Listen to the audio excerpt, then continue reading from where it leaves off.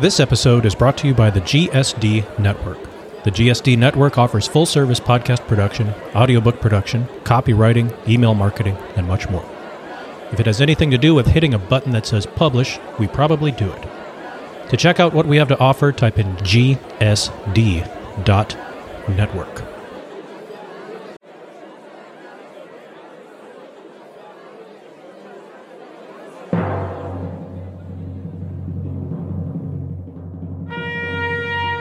Welcome to Trumpet Dynamics, telling the story of the trumpet in the words of those who play it.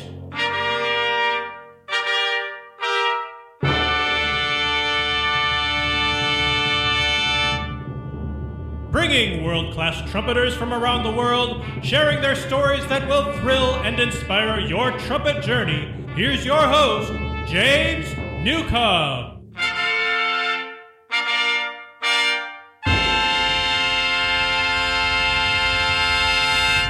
Hello, everybody. This is James Newcomb.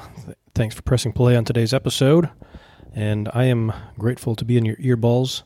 I am sitting here at my apartment in Hanoi, Vietnam. My lovely wife, Sana, is at my side. I'm going solo today.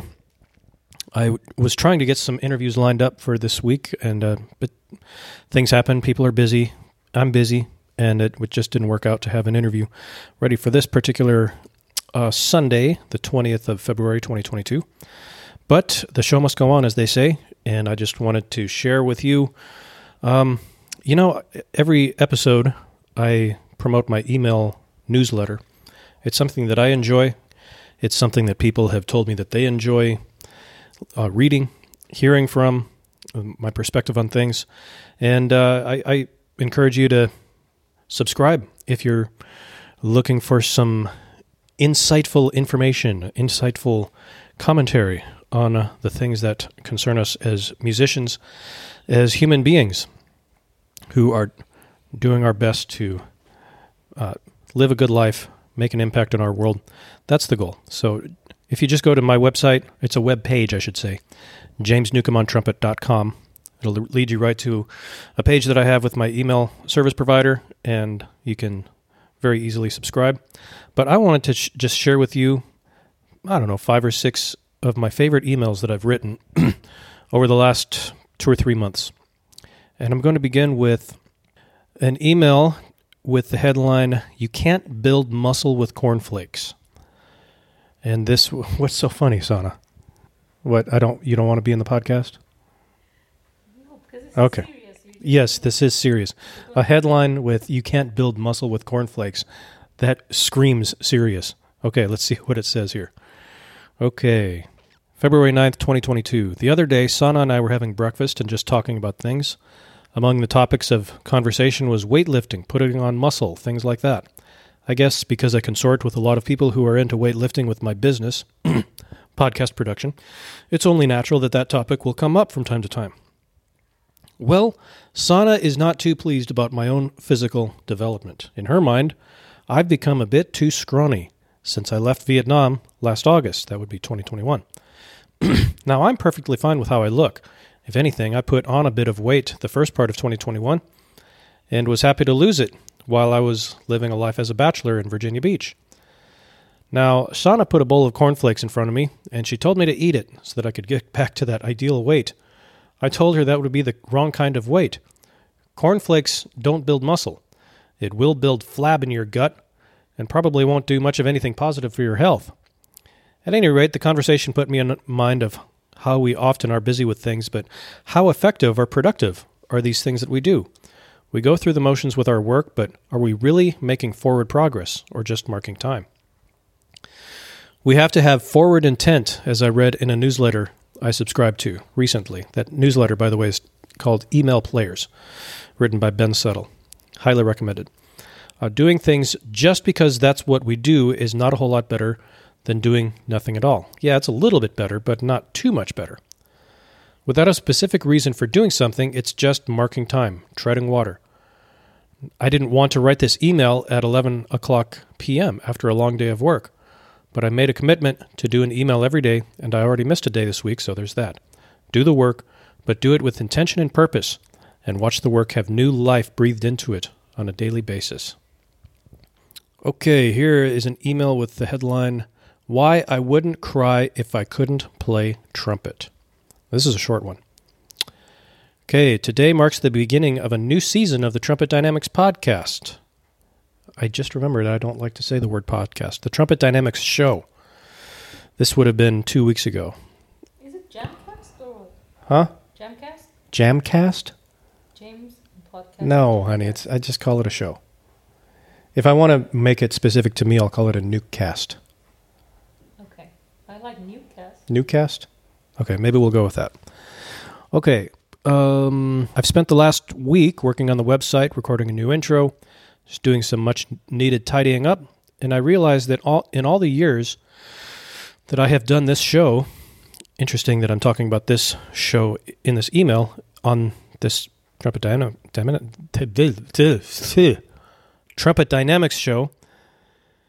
Let me start the sentence again. And I realized that in all the years I've done this show, no commentary necessary, I've never shared much about my own journey as a trumpeter. It's an important part of my life, but it's not the only thing in my life. Meaning if tomorrow I got a freak lip injury and had to hang it up, like Beth Peruka, I'd be just as happy as I am today.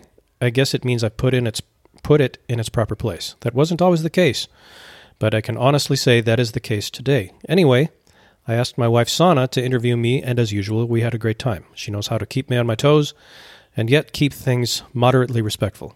This is the way Nukecast should be done, in my humble opinion. I've spent a lot of time studying this craft, and I'm rather proud of what this little show has become. Give it a listen. trumpetdynamics.com/episode/James-and/Sana1. So that was that would have been 6 February 2022. All right, here's one. I just published this the other day. This is titled, Maybe Answer Your Own Prayers for Once. Scintillating headline. I realize this email may get one or two people riled up because I'm bringing religion into the fold, but please bear with me. It's my own perspective, and it's not like there's a collection plate being passed around while you read it or listen to it. I've been attending churches and religious services my entire life. There's never been a time where I didn't attend a congregation on a regular basis for an extended period of time, meaning several months or more. In my time attending churches or synagogues, there's a pattern that I see often among people that I believe is a sign of an unhealthy and productive thought pattern. And that is that people will simply pray for something to happen, and then that's it. In their mind, they've done everything they need to do, for they have petitioned God, or whatever Neil deGrasse Tyson calls God, to do whatever they need done. Then you ask them how they're doing later, maybe a month, a year, 2 years later, and wouldn't you believe it, they're still broke, they're still sick, they're still struggling with their marriage, and so on. It's that four-letter word that makes so many break out in hives. That word is WORK. You prayed to God to get out of debt? Great. Now quit living above your means. You prayed to not have diabetes? Great. Now quit eating Twinkies. Follow a diet protocol that'll help you overcome diabetes. You pray for a business to grow. Take just 1 hour each day of whatever activity you do that doesn't bring in income, including sleep, and start doing something that eventually will. It's one of those things that's easy to do, but so hard to actually do it. Okay. Now, since I wrote this 2 days ago, I want to say that something came to my mind that I would have added to this email had I written it then, and that is in my own experience, I have found that when I take decisive action on something, and I realize that I'm talking on a spiritual level here, so if you're not spiritual or if prayer isn't your thing, that's fine. But when I take decisive action, that's when I realize that I need to pray for something, and that's what then I get an answer to that prayer, but it's not without action on my part. So I think that I would have said something along those lines, probably would have spiced it up a little bit, but there it is. That was 18 February 2022. All right. Here's one relevant to trumpet. This is titled, If I Knew Trumpet Would Be This Hard. January 31st, 2022. Let's see what we got. If I knew trumpet would be this hard, Years ago, I listened to a podcast with the great trumpeter and gospel singer Phil Driscoll as the guest. Phil is no slouch on the horn. He plays with extreme ferocity and intensity, and it no doubt requires a good 2 hours minimum of intense practice every day just to maintain his chops. So in the interview, he said something along the lines of, "If I knew how hard it would be to keep my chops up, I might not have chosen trumpet." That's probably not the exact quote, but that's the gist of it. Now, I've interviewed hundreds of trumpeters at this point on this show, and I don't know how many times I've heard the story that the trumpet has only 3 buttons, so it must be the easiest instrument, so that's what the young student chooses. Perhaps a more developed mind would conclude that only 3 buttons might make it far more difficult to play, but such is life. Life destinies are often formed on the whims of an immature mind that's more interested in Nintendo games than anything of real substance. I've been playing trumpet quite a bit the last few months, and I plan to put out some legit content very soon, complete with a business plan and the whole works. It's interesting how difficult it is to, 1, play at a level close to the days when that's basically all I did, and 2, to accept that I don't have as much face time as I did in 2013, and the best I can do in a given moment is less than I know what I'm capable of. Constant daily practice keeps the chops in shape, even if it's not as much as back in the day, and the tone isn't laser sharp as it once was. One must learn to be grateful for what they're able to do with the limited time in which they have to do it. It's the constant daily routine that allows me to put out a good deal of content, and I want to help anyone who's interested to begin good daily habits. When it comes to content creation, I've called the program Coffee is for Creators, and you can learn more about it at coffeeisforcreators.com. Okay, that's a good one. Let's see here. Let's go back past a few weeks. Let's see here. 24th February. 24th February? See, how was your mood on my birthday? Yeah, well, the problem is today is 20 February, so... 24th February last year. Oh, I have a different email thing, so I don't know what I wrote last year. But I'm sure I said something along the lines of, "My wife is stunningly gorgeous." I don't know exactly what I said, but probably that. Really? Yeah. Wow. Okay. Okay, here we go. Okay, here's one. December 26, 2021. 19. Hasn't been 19 in 23 years. Okay. The title is Just Press a Bunch of Buttons and Leave the Rest to God. Now, having a 7-year-old son means getting reacquainted with video games. My son is a legit pro. It seems he excels at whatever game he tries out, and he has a knack for just figuring stuff out about them. When I was much older than he is now, it would have taken me much longer to figure those things out. One of his favorite games is Super Mario Smash Bros. Brothers, which I thought was a brand new game, but it turns out it's over 20 years old. Like I said, reacquainted, right? This game basically turns morality on its head. When I was a boy, I played Super Mario Brothers and was trying to save the princess from the evil King Koopa Goopa, or whatever his name is. In this new one, the princess has me in a chokehold and is trying to kill me. It's a bit difficult to reconcile the generational gap, I admit. So when my son got this Smash Brothers as a holiday gift, of course he wanted to play it nonstop. He's got a good 7-day head start on me by the time he brings it over to my place, and he's far more interested in games than I am. So let's just say that I had my keister handed to me on a silver platter the first time I played. In fact, to this day, he still gets the best of me. So when we were visiting my mom in Minnesota a few weeks later, I told her, just press a bunch of buttons and leave the rest to God. As she was trying to make sense of the game herself. She fared about as well as I did. It's just as well to let the kids enjoy their kids' games, let the adults worry about their own games, such as Sana and I recording podcasts together while we're apart. And we plan to continue when we're reunited in just a few weeks. We've done that a few times since I've been back, but we haven't done it recently. We have to get back on that. We have a lot of fun doing it. And we even managed to slip in some wisdom and keen insight here and there. If you're looking for something new to listen to while you go about your day, you might enjoy it. flowjn.com/Voshdan. And I think in another episode I'm going to tell you about the word Vojdan, Vojdan. But it's Persian for integrity, conscientious, awakened. I'll talk about it sometime on the podcast. On the Nukecast. Man, it's like a bad habit. Okay, how about one more? One more email. Let's see here. These are really good. Yeah, you like them? I read them, but I don't take them again. Yeah, I like them too. Here's one. What would the show be without the characters? That's the headline.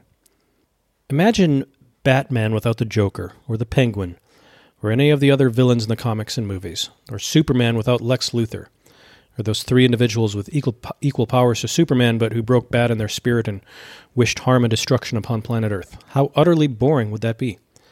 It's the villains that make those shows and comics watchable and readable. A villain who did an awful thing made Batman himself. We revile the villains, the misfits, the outsiders. It gives us a sense of security in our bubble of righteousness. Maybe I've got issues, but at least I'm not him. What a mess she is, and so on and so forth. But can you imagine life without them? Superman and Lois Lane just flying around looking gaga at each other? I'll give that one a hard pass. Superman spinning around the Earth so fast he reverses time so that he can stop a nuclear missile from destroying the San Fernando Valley. Now that's exciting. How about a movie with Batman giving a David Attenborough-style tour of Gotham City? I'm laughing at the very thought of it. Our society has lost its character in many ways, because being a character has in many ways become taboo. Can you imagine people wearing 2 face masks at Walmart, or guests at a classical music concert lining up to show government-issued vaccination cards with photo ID in hand before getting their tickets at Will Call in the 1970s? I cannot. That generation had character, because people were allowed to be characters. Things that people routinely lose their livelihoods over, have their reputations ruined here in 2021, was part of life not that long ago. Someone had an unsavory opinion on something, you just accepted it, lived with it, maybe even learned something from a differing point of view, albeit with language you'd just as soon not hear. It used to be a part of life. These days, not so much. Humanity, with all its flaws and errors, dare I say it, helps form people's character.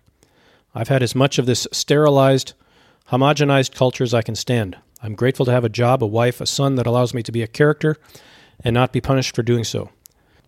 Said wife and son and I often team up to produce a little show called Vojdan.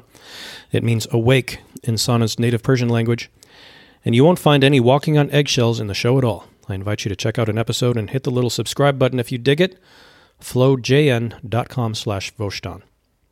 All right. Well, everybody, I appreciate you bearing with me. I know that this is a little bit off the beaten path as far as a typical episode, but I did want to stay on schedule, and even though I didn't have an interview lined up, it's important for me to at least have something that I can stay connected with you all. If you want to be in touch, if you want to say hello, just go to jamesnewcombontrumpet.com. You're going to find the episode or the archives of the podcast, or at least subscribe buttons. I don't know if I can put the HTML on that particular page, but you can at least find the buttons to subscribe on Apple or Spotify, and then go from there. So I do enjoy doing this show. I enjoy hearing from people who enjoy listening to the show, and I'm just going to sign off. Thank you for listening, and we'll be in your earballs very soon.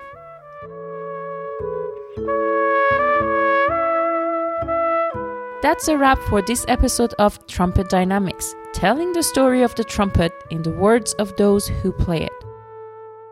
If you or someone you know has a dynamic story you think should be shared on this show, please email us at podcast@jamesnewcombontrumpet.com.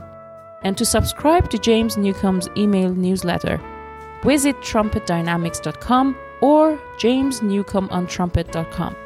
Thank you for listening, and we'll be in your earball soon.